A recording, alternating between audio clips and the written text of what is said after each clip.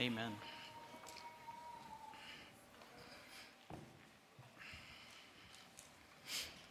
As we're making a switch up here, if you have a Bible with you this morning, I invite you to turn to Colossians chapter 2. Colossians chapter 2. I'll be starting to read at verse 6 this morning. Colossians chapter 2, verse 6. How's everybody doing? Good? You all still here? We got an extra hour of sleep last night, so I'm even more fired up than usual. Yeah, some people don't believe that. Just wait. Just you wait. So, as we gather here even now this morning, just a couple things I wanted to highlight. Don't always do this, but most of us know Dave Grams. He's, if you didn't get the message, if you're not part of the church prayer request email that goes out on a regular basis, you should be, first of all. So put that on your card or let Lauren know. But we would like you to get those requests. Dave went into the hospital last night actually, with a pulmonary embolism, a couple of them actually, and was in ICU, and was given some blood thinners through the night, and they're hoping that during the day today he'll be taken off of ICU and moved to a regular room. Amy lets me know that he's not a very good patient. Yeah, he's not a patient. But Dave is there this morning, so be praying for him and for Amy and the doctors and nurses attending to him. That's a pretty scary thing. It's a pretty serious thing, and so we want to be lifting him up. In addition, Shane Manny and a group of people from Five Stones, they are overseas right now, and they are doing ministry and helping persecuted Christians. And so they're right in the middle of it, so we just pray for their safety and God to use them powerfully over there as they are here. Most of you know that they're there right now, but just be lifting them up this morning as we go to him in prayer. So let's do that. Let's pray first, and then we'll read the passage this morning. Heavenly Father, we just thank you for bringing us here this morning. We thank you for what you're about to do, what you're about to say. Lord, we lift up Dave and Amy, and we lift up all of our brothers and sisters that call Palmyra Grace home that can't be here because of illness, sickness, injury, whatever it may be. Lord, just ask right now that your Spirit would, your presence by your Holy Spirit would just be real to them wherever they are right now. And for those that need healing, Lord, we just ask for your healing power to come upon them. You are the great physician. We cannot do anything apart from you, but we can pray to you and ask you to move. Lord, we also pray for Shane and Janelle and the team from Five Stones that are in the Middle East right now. Lord, just be with them and open up doors where they need to be opened up. And Lord, through their faithfulness to you, we just ask that your gospel and your light would shine bright. Keep them safe and return them to us safely, and allow their work there to bring glory and honor to your name.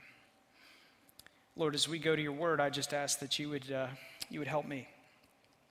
Holy Spirit, speak through me. Don't let this be a transfer of information, but Lord, we just ask that through the hearing of your word, that you would bring life transformation in the hearts and lives of those gathered here this morning. That this time wouldn't be another Sunday, that this would be a day in which, because of our faithfulness of gathering here, because of our joy in worshiping you, and because of our attentiveness to what you want to say, that we would leave here changed, and that we would put into practice what we learned this morning, and that you would empower us to do so, that the change in our lives from the inside out would make your power, your ability to change hearts and lives, your truth, your gospel alive to the world that we're about to meet this week. Lord, we pray that this Sunday influences Monday. And wherever we go this week, that you give us an opportunity to share about the hope that we have in the precious name of Jesus. It's in his name I pray. Amen. So if you haven't been here, this is week 3 of a series called Enough. It's going through the book of Colossians, and basically just asking the question, as we've started out this series, asking the question, what is enough? What is enough? It's a word we use a lot, and it's a word that surrounds a lot of what distracts us each and every day. Wanting enough, wanting to get enough. Am I enough? Do we have enough, right? All of this, it's a common word, and the question is, what is enough? So I've been sharing this definition throughout the series. It's the amount sufficient to satisfy a need or requirement. The amount sufficient enough to satisfy a need or requirement. And so the very first thing we talked about, the very first week we said that we need to know that Jesus is enough. Jesus, he himself is enough for all that we need. And he's the source of enough. We talked about that the first week. He is the source. If we seek enough in anything else, we'll never find it. And I left this suitcase over there, and I used this suitcase and was talking about all of the things, all of the stresses, all of the realities in our life that we put into our daily lives, that circle in our heads and our hearts and take our worry and our stress and our energy about making sure we amass enough, we have enough, and asking the question, if Jesus isn't part of that, then we'll never find enough, but how do we make him part of that? And so week 2, we talked about that last week. We read Colossians 2. It's a beautiful, or Colossians 1, the second half. It's a beautiful passage about how just, preeminent is the word, how much Jesus is first in everything. He's first among the entire world. He was first before all things. He was the firstborn from the dead, the first one. The reason why we can believe in eternal life in him is because he's first. He is the first. Whether we want to admit, if you're not a believer here this morning, what Colossians tells us is whether we even want to believe that Jesus is first, he's not waiting for us to say he's first. He is first. He's waiting for you to realize in your heart and in your life, by the power of the Holy Spirit working on your heart, that he is first, and you would come and surrender to that he's first.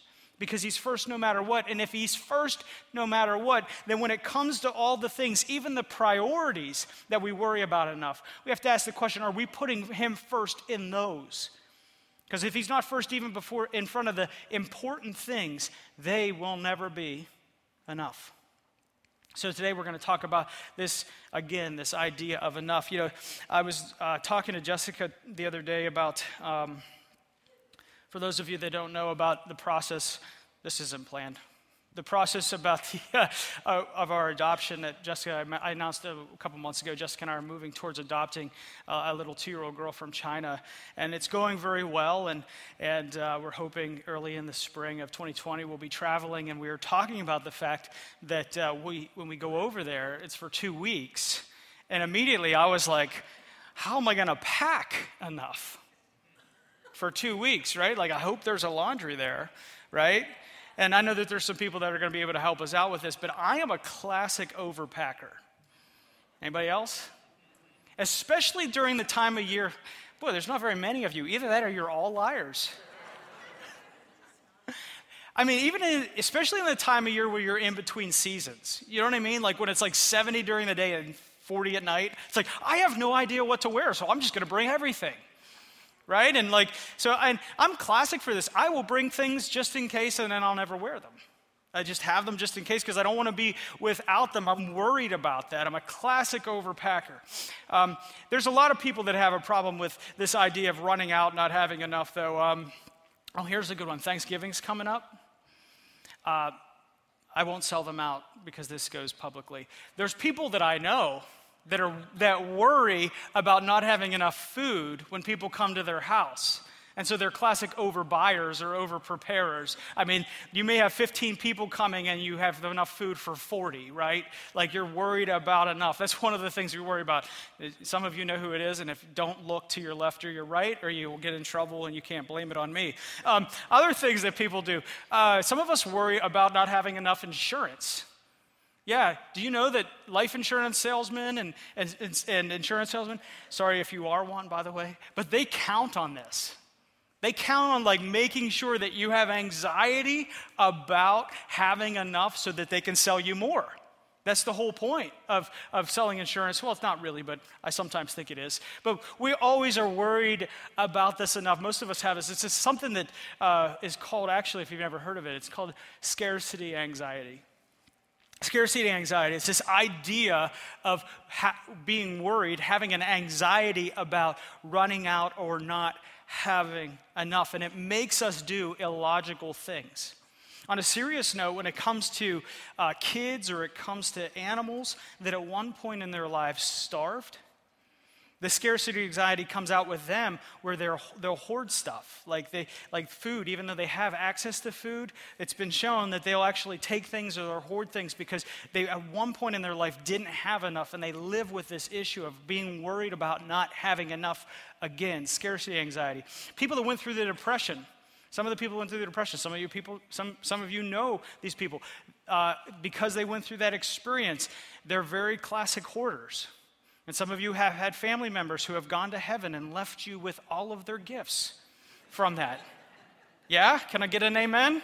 Yeah, right. So this scarcity anxiety, this worry about not having enough, and it sometimes can make us do illogical things.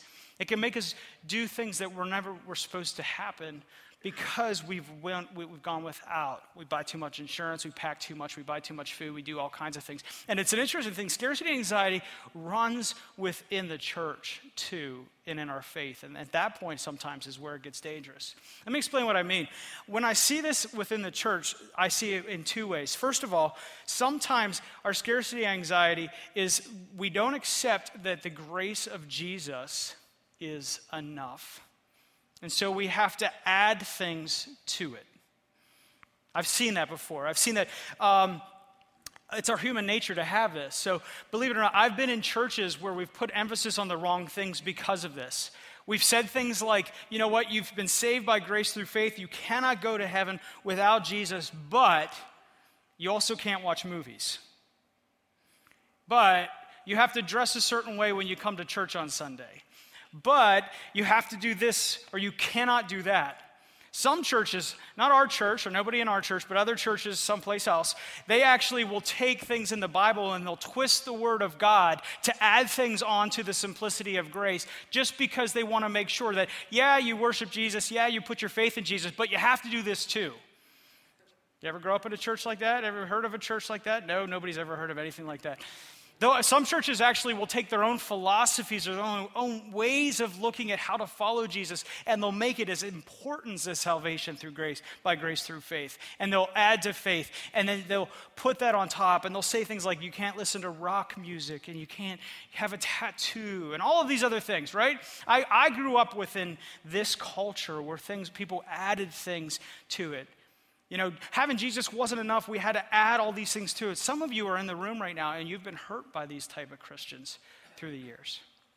Another way that I see this happen is not only adding things to the simplicity of grace, but some people, through their scarcity anxiety, believe that they always have to have more than that simplicity, and they always live with an anxiety about assurance. They're always worried that any moment God is going to take salvation from them. They're not sure. You walk up to them and you say, well, you know, they're dealing with a struggle, they're dealing with an illness, and I've ministered to people in this situation. I said, well, are you good with Jesus? Have you given your life to him? And they're like, well, I'm not sure. I'm not sure. And they live with this anxiety, this constant worry over and over again about whether or not their simple faith in Jesus is enough. I've seen it happen. Maybe it's happened to you. I think it's a normal thing to happen. I think it's a normal thing for people to experience when it comes to faith. And I think it's one of the reasons why Paul had to address it in Colossians 2. So I'm going to ask you to turn there with me this morning. Colossians 2, starting at verse 6. We're going to specifically talk about, now that we've put Jesus first in our lives, how does this work out in our day-to-day life? How do we not experience scarcity anxiety, but we actually start to experience the freedom that we have in Christ? And today we're going to look at one of the ways in which Paul wants us to see this in this letter to the church in Colossae. Starting at verse 6. Starting at verse 6, Paul writes this. Therefore, as you receive Christ Jesus as Lord, so walk in him. I want us to understand that this verse is the pivot of this entire letter.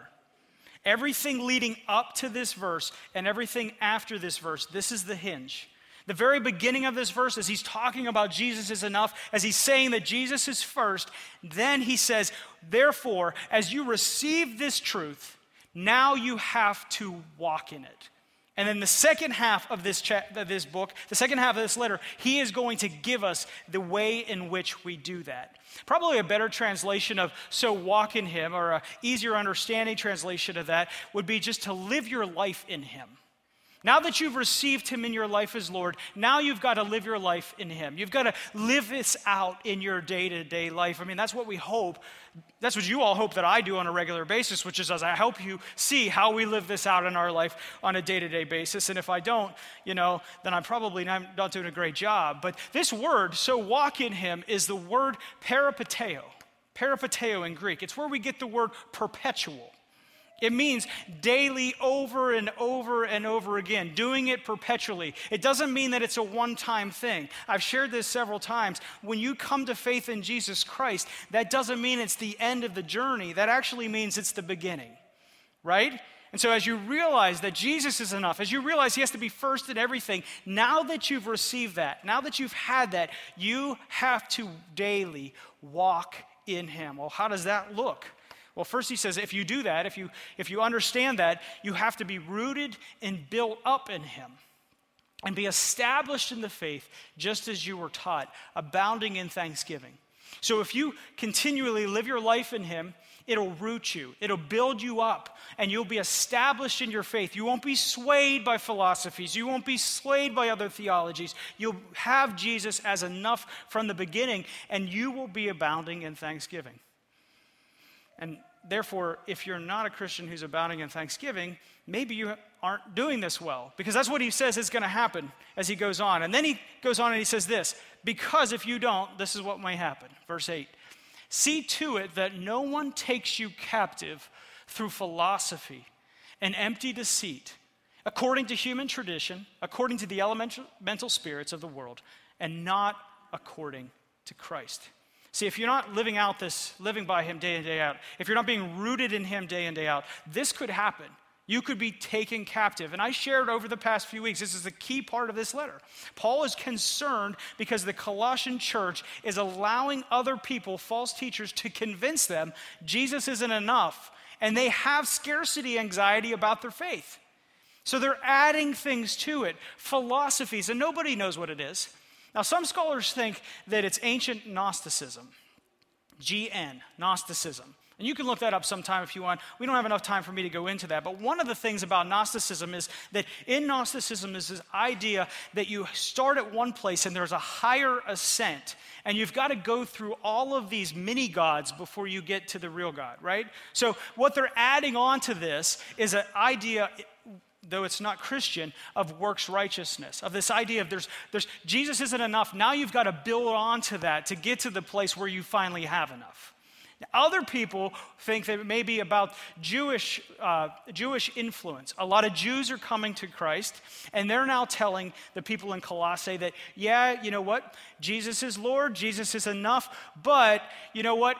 We still have to follow all these Jewish laws. We still have to do other things, circumcision and things like that. We have to do these things. And they were adding it, and they were confusing the Christians. This is very common. The whole letter to the church in Galatians, the book of Galatians, talks about the same thing, the Jewish influence. And one of the reasons why people think that is because this verb, takes you captive, is actually one word in the Greek. One word in the Greek, and it's the word synagogon. Synagogon. See that no one's synagogon. And we don't pick that up as anything important because we have an English translation, but that sounds very similar to synagogue. And what Paul could be saying in here, and we don't get the turn of phrase because we don't see it in the Greek, is Paul could be saying, see that no one drags you back to the practices of the synagogue now that you're following Christ. And we'll actually see that play out as we go through this chapter a little bit more. In verses 18 to 23, which will come a little bit later, Paul actually tells them they shouldn't follow the Jewish law, which includes circumcision and eating and drinking on the right days and Jewish holidays. There's also some other things that are pretty interesting that we're about to see, that this philosophy. People were telling people that the only way to follow Jesus, the only way to really follow him, is to deny themselves things.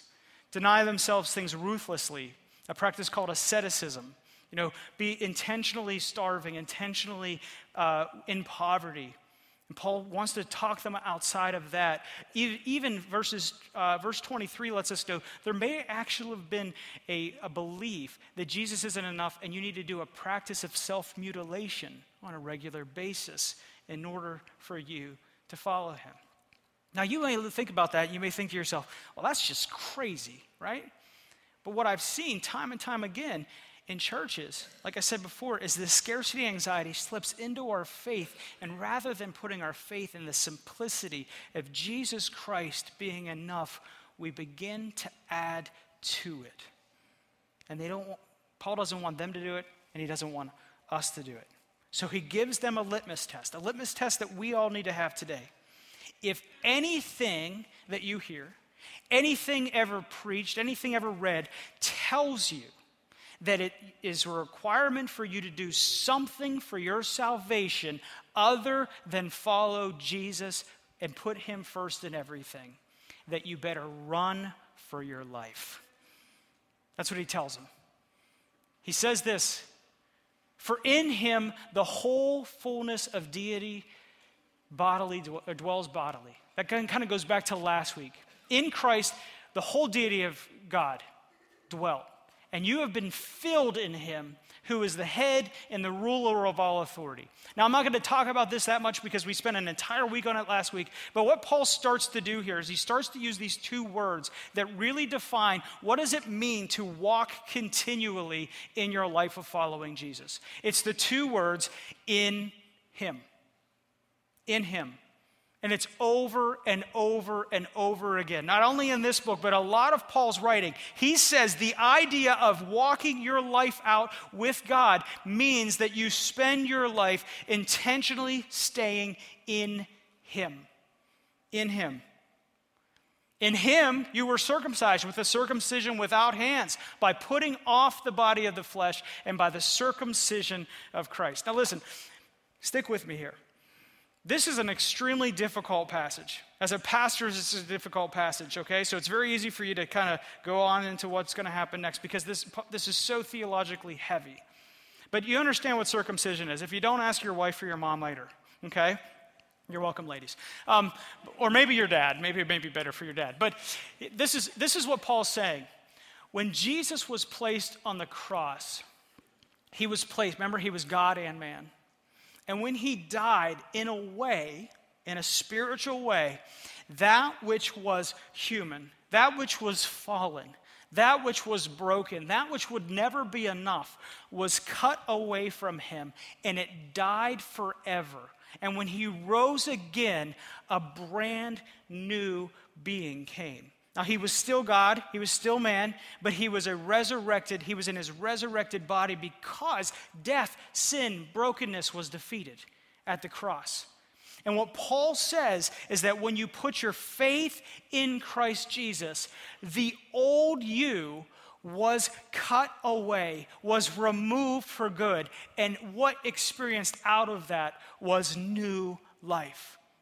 And you are in him. You are in his new life. It's not that you did it on your own. It's because of him doing it for you on the cross. That's what he's saying, okay? When you were circumcised by the circumcision of Jesus, not with human hands, but by putting off your flesh, putting off that which was broken, putting off that which was never going to be enough, and you were given the circumcision of Christ. And you know what picture we have for that, church?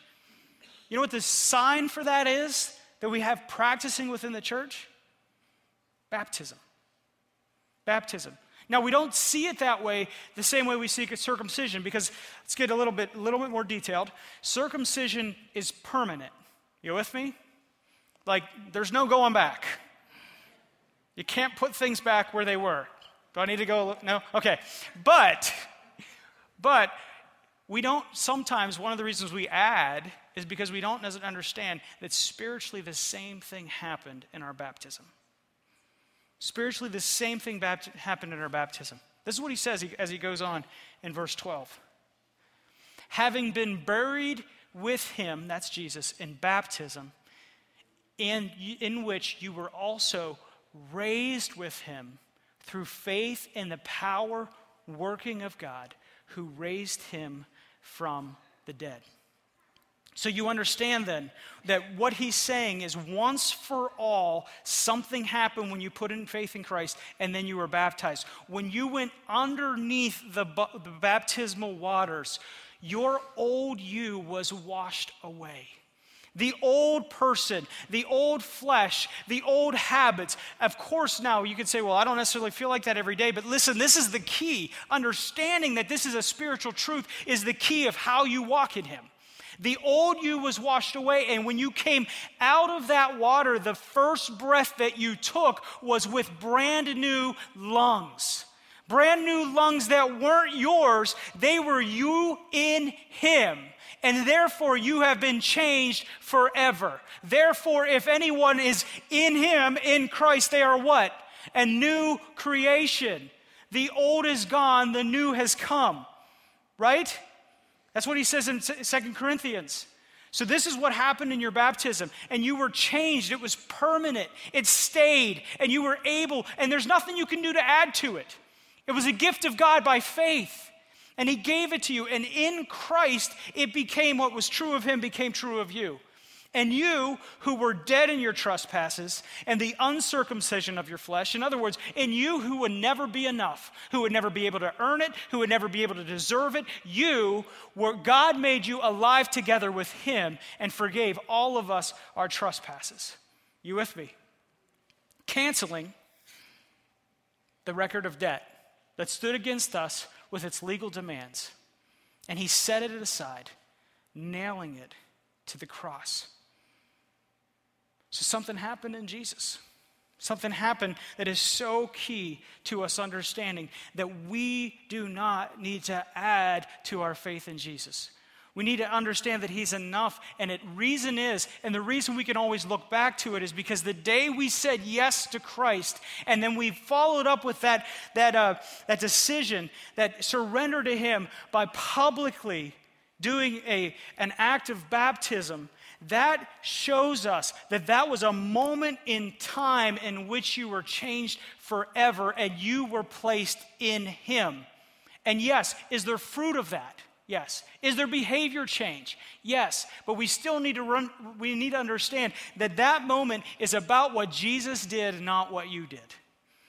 And in the moment you start to add what I do onto what Jesus did, you've moved into a place where the church in Colossae went, rather than where Paul wants us to walk. You've moved into a place where you've stopped living your life in him, and you've started to live your life going back to the ways of adding things to Jesus, being self-righteous, working on works righteousness. You with me? This is so key. I love the book of Colossians because we're getting down to the brass tacks of what it means to follow Jesus, right? And Jesus canceled the record of debt. The year of Jubilee that was promised to Israel finally came about. Do you know that the Israelites every 7 years they would have this time where they would release debts, they would release slaves, and then every seventh time, 49, the very next year, the 50th year, they were supposed to give all land back to people that lost it. They were supposed to release all captives from the time when they were under captivity. They were supposed to give back any debts. All debts were canceled. Everything. It was all supposed to happen. Prisoners were supposed to be set free. All of these things were supposed to happen. That's what God wanted them to do. And you know what? He gave them that law, and you know how many times they practiced and lived out the year of Jubilee as Israelites? 0.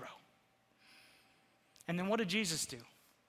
The Gospels tell us he walks into his hometown, and they hand him the book of Isaiah, the scroll of Isaiah, and he opens it up, and he goes to Isaiah 61, and he says, "The Spirit of God is upon me. I have come to set captives free, to heal the sick, to heal the blind. I've come to do this." He was quoting from Isaiah a promise that the year of Jubilee would come, that all debts would be paid, that all sins would be forgiven, that all slaves would be set free. And what did he do? He set it up, he gave it back to the person, he sat down, and for whatever reason, however he read it, everybody was staring at him, right? Everybody was like, okay, something just happened there. And what did he say? Today, this has come true in your hearing, because it's all about me.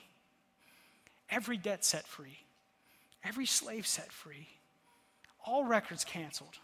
Everything that was owed to us was put to an end in Jesus. So folks, why do we think we need to add to it as if anything we could do would make a difference?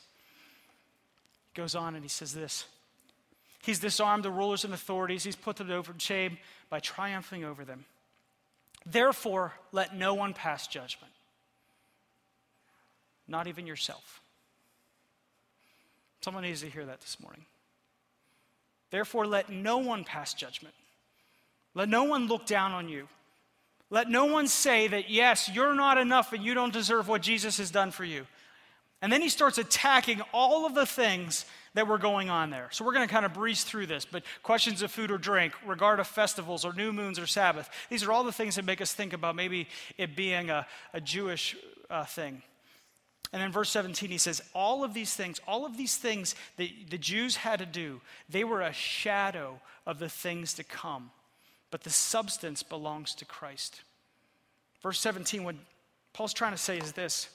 All of the Jewish rules, all of the things that God gave to the people to keep them in right relationship with him would only be temporary. Because you know what? You'd give a sin offering and you'd be forgiven from your sin. Your relationship with God would be restored, and then you would sin again. It wasn't once for all. They were just a shadow of an object that were given to us to be in relationship for a time. But in Jesus, that solid object came to be. He is the substance who cast the shadow. He is the only one. So let no one pass judgment. Let no one disqualify you, insisting on all of these things, asceticism, worship of angels, going in detail about visions, being pumped up without reason by a sensuous mind, and not holding fast to the head. Once again, not holding fast to Jesus. Because if with Christ you died to the elemental spirits of the world, why, as if you were still alive to the world, do you submit to regulations? Do not handle, do not taste, do not touch, referring to things that perish as they are used according to human precepts and teachings.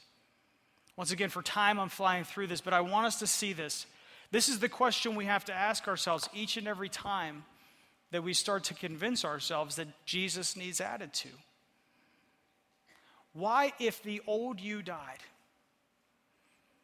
Why, if the old you that could never do it again on their own? Why, if the old you that continues to creep up and cause you to recognize you're never enough? Why, if the old you died once and for all, do you think that you have to do something to earn the new you?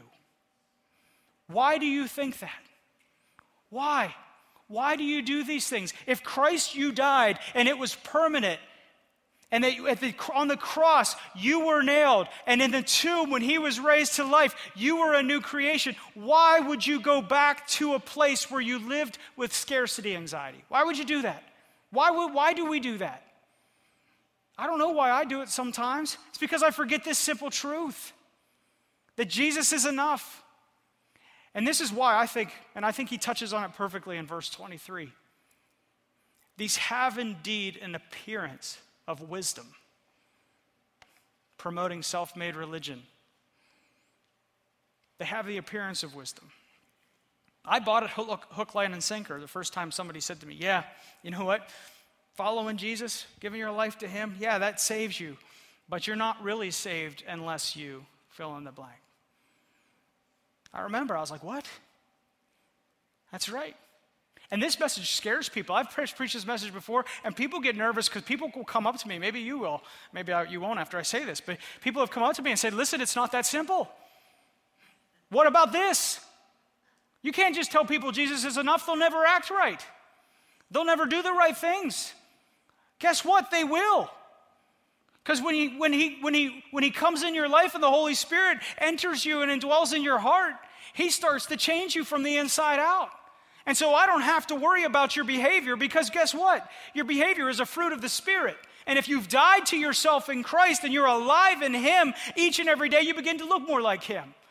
But you know what? We start to convince ourselves. We get down on ourselves. We beat ourselves up. We feel guilty. We add things. Some of us are self-righteous where we look at other people that are baby Christians and we call them baby Christians. Guess what, folks? There's no such thing as a baby Christian. All of us have the propensity to sin in a moment's notice, and all of us have the propensity to live in the fullness of what Jesus did for us in a moment's notice. And it doesn't have to do with how long you've been on the track, because that idea says that there is a growth that is up to us when it isn't. It actually is all about Him. It's all about Him. And yes, does behavior make a difference? Do we change? Do we grow? Hopefully. But the idea is that we perpetually walk in Him, placing Him first, relying on His righteousness, not our own. If we add to Him, folks, then we become self-righteous, or we become navel-gazers, which I've talked about before. And we always work in a place where we realize it's not enough. And they have the appearance. It has appearance of wisdom. But as he says at the end here, but they have no value in stopping the indulgence of the flesh. We've all tried it. We've all done it. We've all lived a life where we've believed, or we've been convinced, whether it's in our hearts or our heads or by someone, that Jesus and the following of Jesus isn't enough. So we have to start doing all of these things. We have to start worrying about all of our behaviors. We have to worry about acting right, listening to the right music, doing all the right things. And rather than allowing the Holy Spirit to do it, we start to fall into the gospel of sin management, because it has an appearance of wisdom. And what we end up doing is we end up going to a place where we realize down the road that all of that work, all of that management has no value in stopping us acting like the old person. It just makes us frustrated, makes us feel guilty. It robs us from the freedom of grace that we have in Jesus. It was a permanent moment. It was a time in your life. If you've never had that time, I would invite you today to receive that, where you realize you'll never be enough. And you said yes to Jesus. And what Paul says is in that moment, and then your public profession of that in your baptism was a picture for you to understand that the old you went away, not because of you, but because of what He did. His enough is enough. His enough is enough. Now I'm running out of time, but can I show you one more thing? Can I show you one more thing? All right. This is a picture. This is my lame attempt to try to explain this to you. But I think this will make sense to you. See, some of us think about this life. Remember, he says, just as you've received Christ, be rooted in Him and walk in Him. Some of us think about our Christian life, our growth in grace like this. We've received Jesus as Lord, and at one point or another, in the very beginning of that time, it was like 99.9% Jesus, right? Or maybe it was even 100% Jesus, because boy, did I need His grace. If you would have known me the day that I met Jesus, no one would have argued. Boy, did I need His grace, right? But as I go along in my life, you know what? I get a little bit better. I get a little bit better. So when I'm like halfway up this graph, like I only need 50% grace, because 50% of me is pretty good. In fact, now I can look back at the people in the beginning and say, man, baby Christians, they don't have 50% of their life right. I only need 50% Jesus' grace. They need 100 still. Oh, they'll get there. They'll get there. This is what some of us see it as, right? We begin to believe that our growth in grace, our growth in Him at work in our heart, we begin to convince ourselves that as we grow, we actually need less of Him. Now, functionally, you may have never thought of it this way, but I will tell you there's a lot of us that act this way. There's a lot of us that have been convinced to believe this. And a lot of us, the reason why we think there's a growth is because of all the things that we've added to Jesus. And one way or another, we've convinced ourselves that all of that growth that we've had in Him had something to do with us. Right? You with me? Maybe I'm the only one that thinks this way sometimes.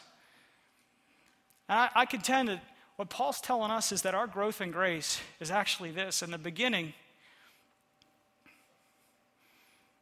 it's more me than it is Jesus.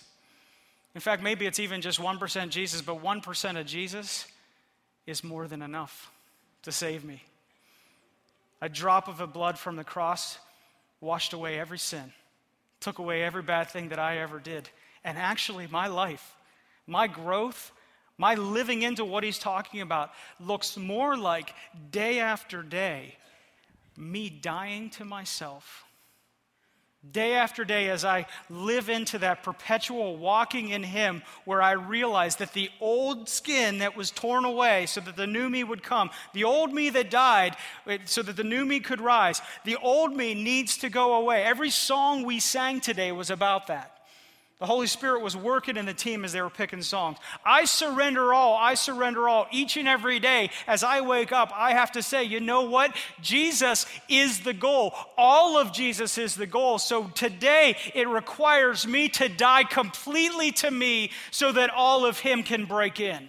And our life doesn't look like I'm growing better and I'm looking more like Jesus and it's all about me and I need less of him to work in my life. No, it actually looks like it was all about him from the beginning, and each and every day I die more so more of him can live in me. And that is what the life of faith looks like. And Christians that understand that it actually is a life of death so that Jesus can live are Christians that are poised to hunger and seek after more of him every single day. Christians that understand this are Christians that are poised to reach non-Christians, because we understand that our righteousness is but filthy rags as if it was not for his overwhelming grace in our life. And we understand that for Jesus to come alive in me, it requires the death of me. You with me? This is what I think Paul's saying. This picture, it says, his enough's enough. Whether it's 1% of him, it's enough. But my hope is that, as John the Baptist said, that as I die, as I become less, that he becomes more. And so when I read this passage, this focal passage that Paul's going to help us work out the rest of this from this on, the rest of this series from this on point out, it's understanding that as we receive Christ Jesus, we're to walk it out in him. We're supposed to live our lives in him, and we'll be rooted and built up in him, established in the faith, just as we were taught. And this walk looks like daily remembering that the call to follow Jesus is the call to die. He actually said, if anyone want to come after me, right? What do they have to do? Pick up their cross daily and follow me. Less of him, or less of me, more of him. We don't add to Jesus to grow in our faith. We die to who we are outside of him so that he can grow more in us. This truth took a long time for me. I'm still learning. But this truth has let me see that for me to look more like Jesus, it actually has to do with less of this guy. And then I just run after him day in and day out. I run after him and I seek him, knowing that he is the only way I'll ever be enough. Let's pray. Heavenly Father, we thank you for your word this morning.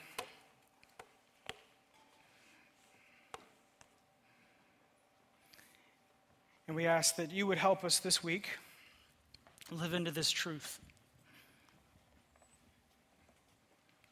That the moment in which we said yes to you, we died. And all of you came into us. Lord, don't allow us to take your grace and abuse it by adding things to it. Don't allow us to add restrictions or add yeah buts. Lord, help us understand that your call to us is that we would grow in our grace, in your grace, by dying more each and every day, and that returning to that moment where the old man was dead and the new man rose is a daily walk in our lives. Lord, let us go to worship you with that in mind. Let us go to your word each and every day with that in mind. Let us be a community where we speak into one another's lives when we start to believe the lies and say to one another, no, you are in Christ. You are a new creation. Walk in Him. Walk in Him. Let's be an encouraging community. And Lord, as we engage those that don't know you,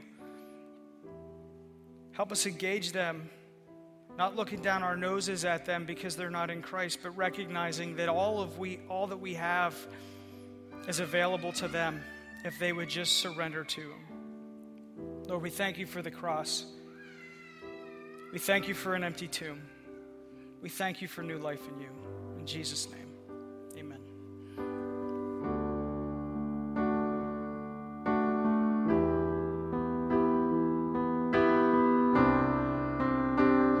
There's a peace I've come to know, though my heart and flesh may fail. There's an anchor for my soul. I can say it is well. Jesus has overcome, and the grave is overwhelmed. The victory is won. He is risen from the dead, and I will rise when He calls my name. No more sorrow, no more pain. I will rise on eagle's wings before my God, fall on my knees and rise. I will rise.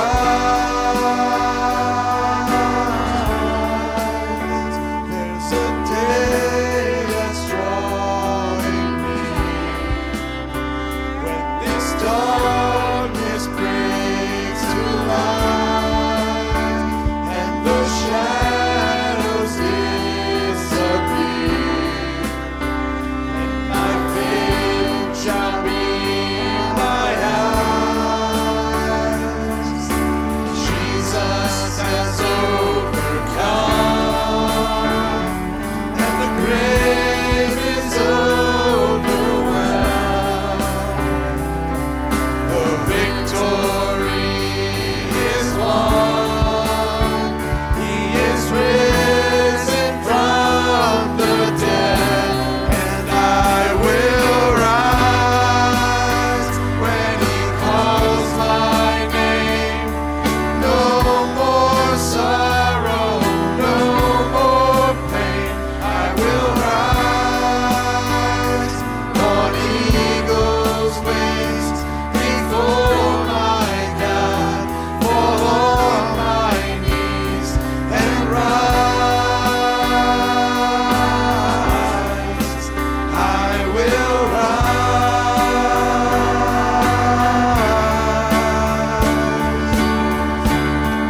And I hear the voice of many angels sing, worthy is the Lamb. And I hear the cry of every longing heart, worthy is the Lamb. And I hear the voice of many angels sing, worthy is the Lamb. And I hear the cry of every longing heart, worthy is the Lamb. Worthy is the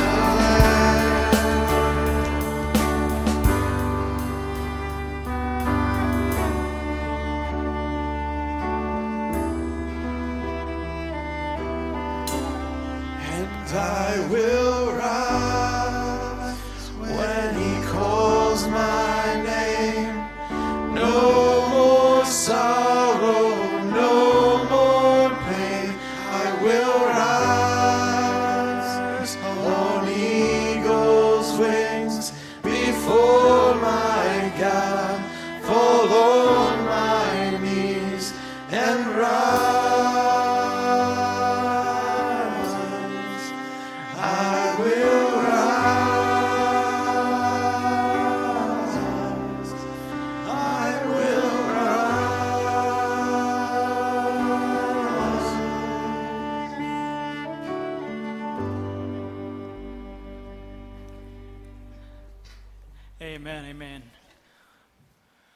Thanks for hanging with me today. I think that this is one section of Paul's writing where Peter said that Paul writes some things that are kind of confusing sometimes he was talking about. But I hope you walk away understanding his enough's enough. His enough is enough. And our life of walking in him, living our lives in him, is about daily saying, you know what? I need more of him and less of me. I need more of him and less of me. And verse 7 tells us that when we get that and we start to walk that out, that we'll be abounding in thanksgiving. Think about that. How would this world change if those who follow Jesus walked around abounding in thanksgiving? How would your workplace change, your school change, if you were known as the person who was abounding with thanksgiving? How many people that live in a world that seems pretty hopeless sometimes would be coming to you asking you why, if you were abounding in thanksgiving?